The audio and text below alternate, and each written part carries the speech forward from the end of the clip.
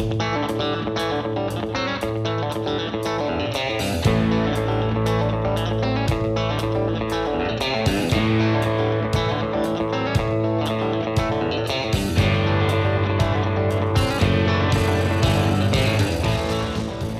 to Texas Ag Today, a daily look at the latest news in Texas agriculture. Texas Ag Today is produced by the Texas Farm Bureau Radio Network, with the largest farm news team in the Lone Star State. Now here's the host of Texas Ag Today, Carrie Martin. Hello, Texas. I'm glad you're joining us for Texas Ag Today. I'm your host, Carrie Martin, along with the largest and most experienced farm news team in the Lone Star State. And we're all standing by to bring you the latest news in Texas agriculture, from the piney woods of East Texas out to the rocky ranges of the Trans-Pecos, and from the Panhandle down to the Rio Grande Valley. Sometimes in life, it's the toughest experiences that teach us the most. And that can even be true when you're studying cotton varieties in the Texas High Plains. I'm James Hunt, and I'll have that story on Texas Ag Today. A new fund provides monetary support to farmers sustainably growing cotton. I'm Tom Nicoletti, and I'll have that story on Texas Ag Today. Persistent dry conditions and windy days are presenting some real challenges for coastal bend agriculture. This is Harvey Buring reporting from the Corpus Christi area. We'll have those stories, plus Texas wildlife news and a complete look at the markets, all coming up. There are fewer cattle in Texas feedlots. Jessica Domel explains.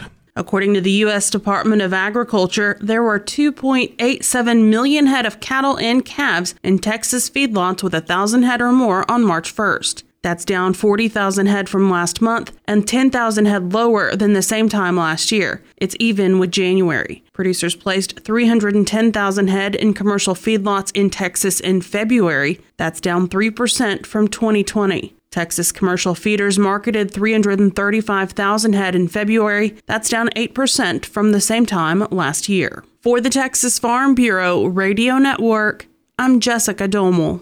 Cotton prices have taken a beating over the last couple of weeks, and we can probably thank China for that. China giveth and China taketh away. That's cotton market analyst O.A. Cleveland. He says China is upset that many countries refuse to buy certain Chinese apparel that comes from plants where they abuse their workers. They're just fighting back a little bit, throwing a temper tantrum, trying to show that they don't need U.S. cotton, they'll use their own cotton. But again, the U.S. garment manufacturers, the world garment manufacturers have told China they cannot use the Xinjiang cotton. The new textile mills are located in Xinjiang, being operated by the slave labor, and they are basically saying, we don't need anybody else. We're going to do this on our own. Cleveland feels there is still some upside potential in the cotton market, saying he believes prices will recover to at least 85 cents or better. 2020 was a tough year to grow cotton on the Texas High Plains, but there were some lessons learned from the challenges. James Hunt reports from Amarillo. There's no question that 2020 was a challenging year for Texas High Plains cotton growers. Like every month we turned around, there was a negative weather event.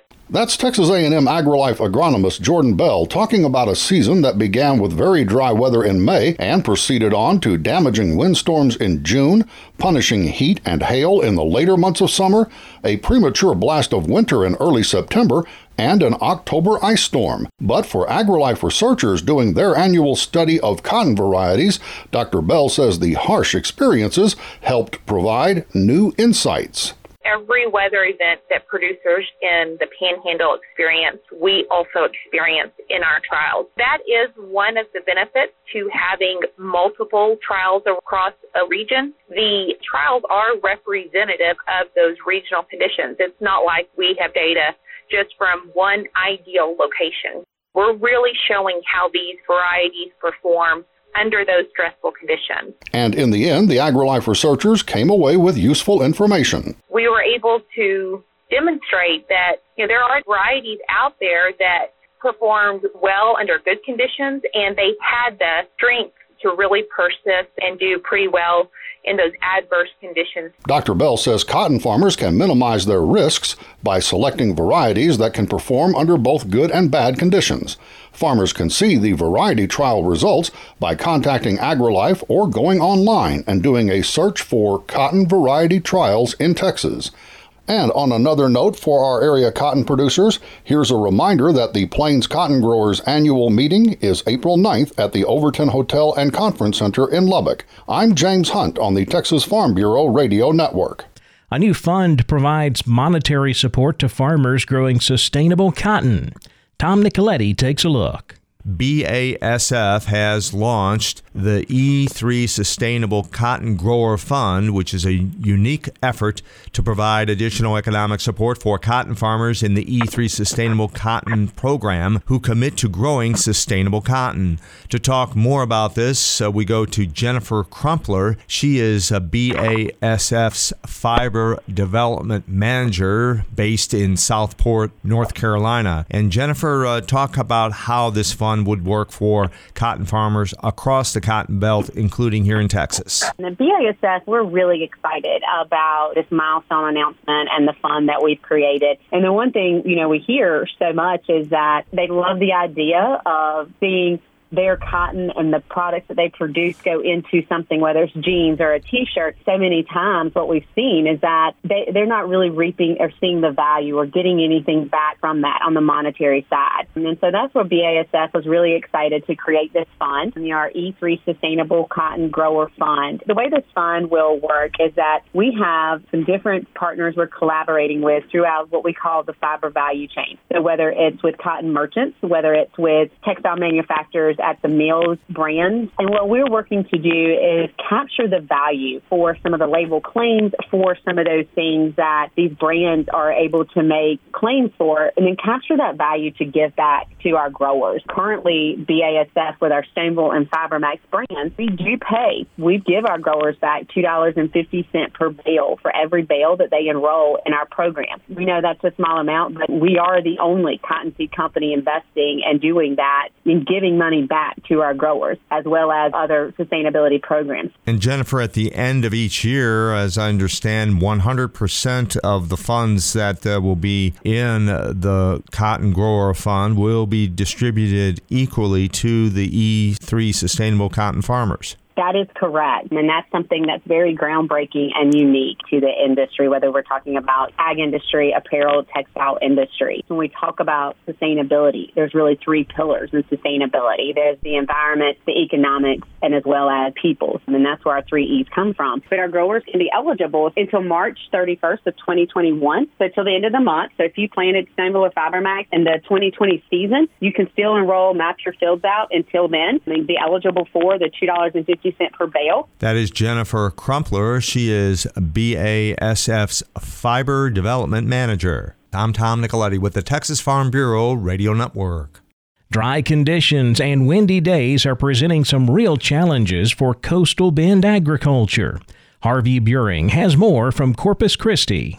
Well, row crop farmers are nearly complete with planting of their spring crops. This past week, there's been a few farmers that have had to stop because of marginal to poor moisture conditions in the seed bed, particularly up in the western areas of the coastal bend. And that has caused a number of growers to just halt planting of cotton and wait for a rain. Unfortunately, the trend here for the past couple of months has been little to no rain, with each passing cold front that has managed to reach the lower coastal bend area. And even that Arctic blast in mid-February was relatively dry, producing no snow in our area and a little ice that melted but didn't amount to much. Now, currently, the rainfall accumulations for 2021 are 3 inches below normal. And when you combine that with that 8 to 10 inch rainfall deficit in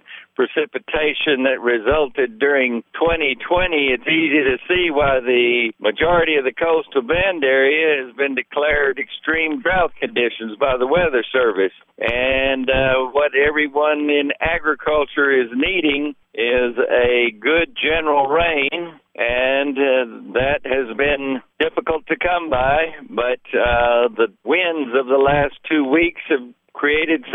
additional problems, particularly with a number of grass and pasture fires around the area. And, of course, diminishing grazing and reduction in hay reserves are real concerning to livestock producers. And the sharp increase in supplemental feeding is also creating an economic hardship for those producers who are trying to keep their breeding herds together. And this is resulting in a number of producers starting to cull cows and ship lighter calves to market. Hopefully, this situation will have a turnaround here in April with some good widespread rains across the Coastal Bend area, and it needs to come very soon.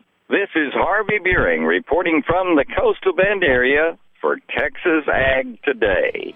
More than 20 largemouth bass weighing over 13 pounds have been caught in Texas lakes this year. I'm Jessica Domel, and I'll have the story coming up on Texas Ag Today. And it's very common to see gray horses with skin problems. Texas veterinarian Dr. Bob Judd has more on that coming up next, right here on Texas Ag Today.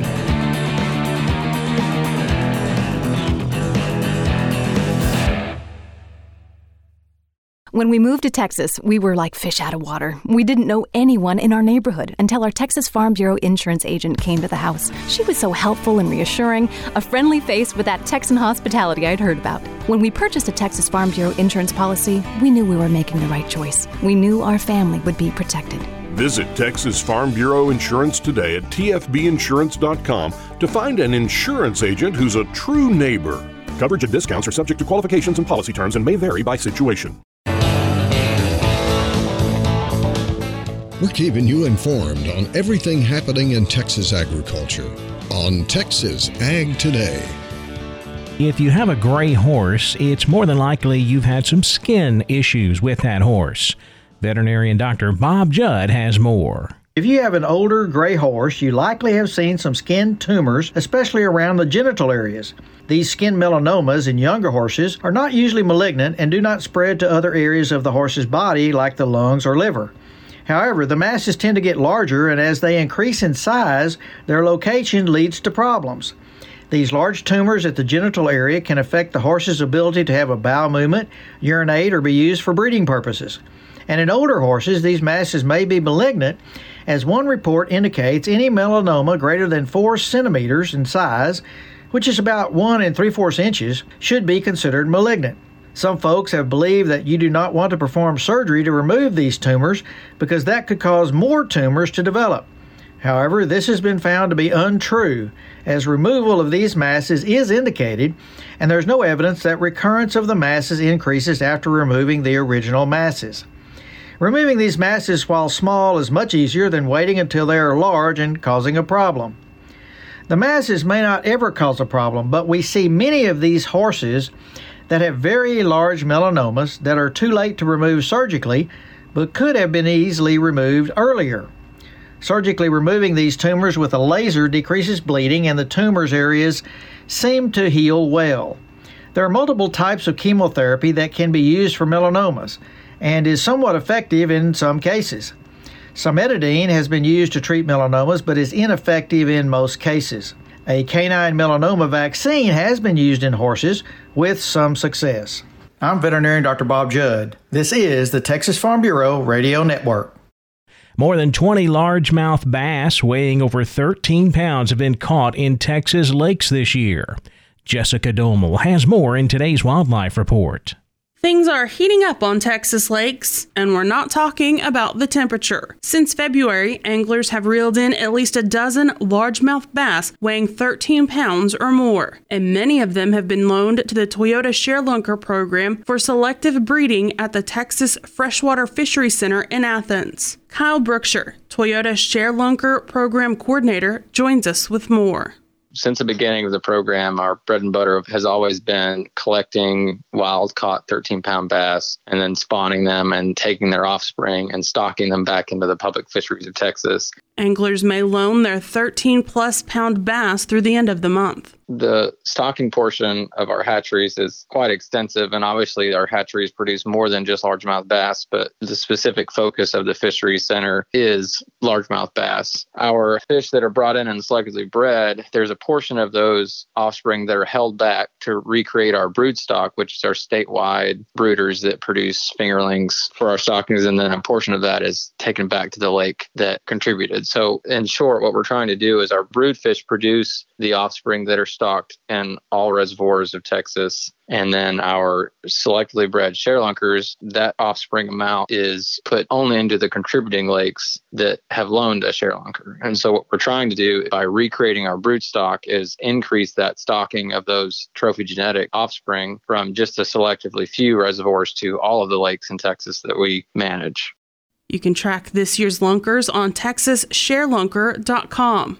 Again, today's comments were from Kyle Brookshire, Toyota Sharelunker Program Coordinator. For the Texas Farm Bureau Radio Network, I'm Jessica Domel. Well, the bullishness in the cattle market continued on Monday. We kicked off the week in positive territory for both live and feeder cattle, and we saw a nice jump in the cotton market. We'll take a closer look at all of the livestock, cotton, grain, energy, and financial markets coming up next. Keep it right here on Texas Ag Today.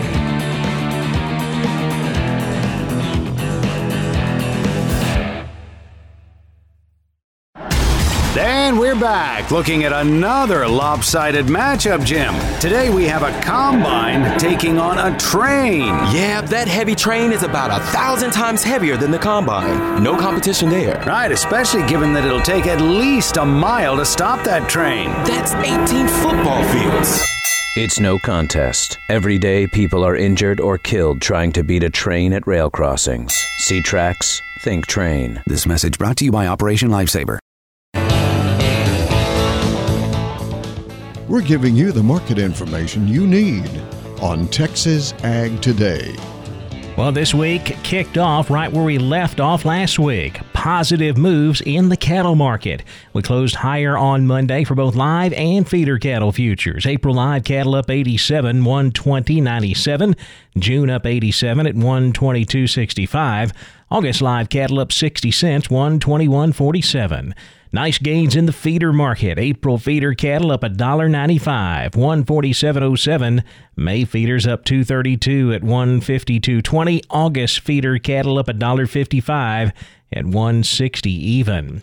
Cash fed cattle market, well, the optimism spilling over into that as well. We wrapped up last week selling cattle as high as 118 on Friday. Those cattle were sold in Iowa. The bulk of the live trade last week, however, was from 115 to 117. That is $1 to $3 higher compared to the previous week. That has the feedlots asking as high as 120 this week. So a lot of optimism to kick off this week, and feedlots hoping that they can add to last week's gains.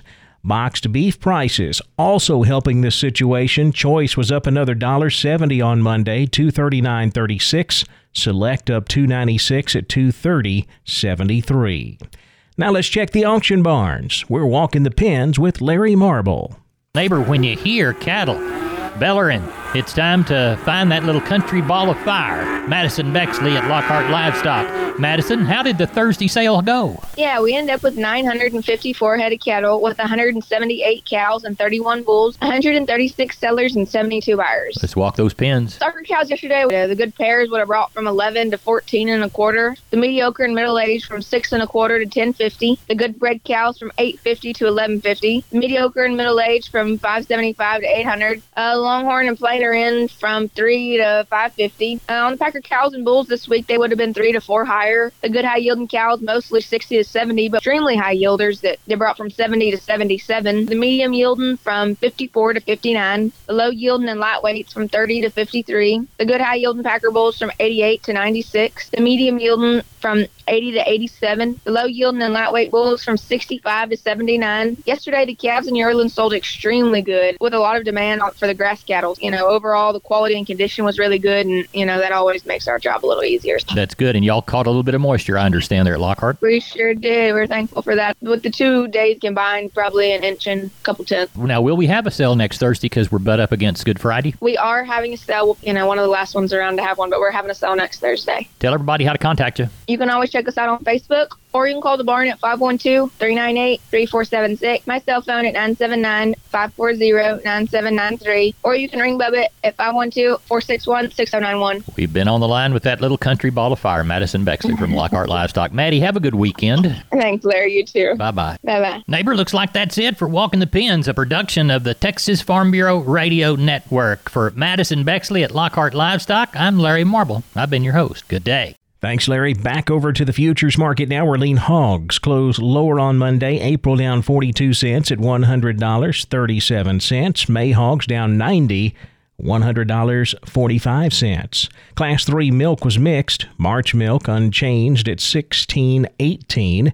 April milk up 6, $17.14 a hundredweight. It was a quiet trade in the cotton market. However, we did move prices sharply higher. Right now, all of the traders mainly sitting on the sidelines waiting on Wednesday's big USDA planting intentions report. That is going to be the big numbers that move the market one way or the other. So again, not much happening, but we did have a sharply higher close. May cotton up 194 points at 80.38. July cotton up 189 points at 81.41. December cotton up 219, closing at 78.74. The wheat market slightly higher. July Kansas City wheat up a penny, 5.75.5. July Chicago wheat up 2 3/4 at 6.12 a bushel. Same story in the corn market that we talked about in cotton. All of the grains sitting back here on Monday and Tuesday, waiting for Wednesday's USDA planting intentions report. May corn was down 5 3/4, closing at 5.46 3/4. September corn down 4 3/4, 4.79. December corn down 5 1/4, 4.61 1/4. In the energy markets, April natural gas up 4 cents at $2.60. May crude oil up 58, 61.55 a barrel. The financial markets mixed. The Dow Jones Industrial Average up 98 points at 33,171. The Nasdaq down 79, 13,059. The S&P 500 down 3 at 3,971. That wraps up our look at the markets, and that wraps up this edition of Texas Ag Today. I am so glad you took time to join us, and don't forget, we'll be right back here tomorrow to bring you all of the latest news in Texas agriculture. I'm Kerry Martin. Hope to see you then. Thanks for listening to Texas Ag Today. Be sure to subscribe to our podcast on Apple Podcasts, Google Podcasts, or Spotify. For more Texas Ag news and information, check out our website at texasfarmbureau.org or tfbradio.com. Texas Ag Today is a production of the Texas Farm Bureau Radio Network.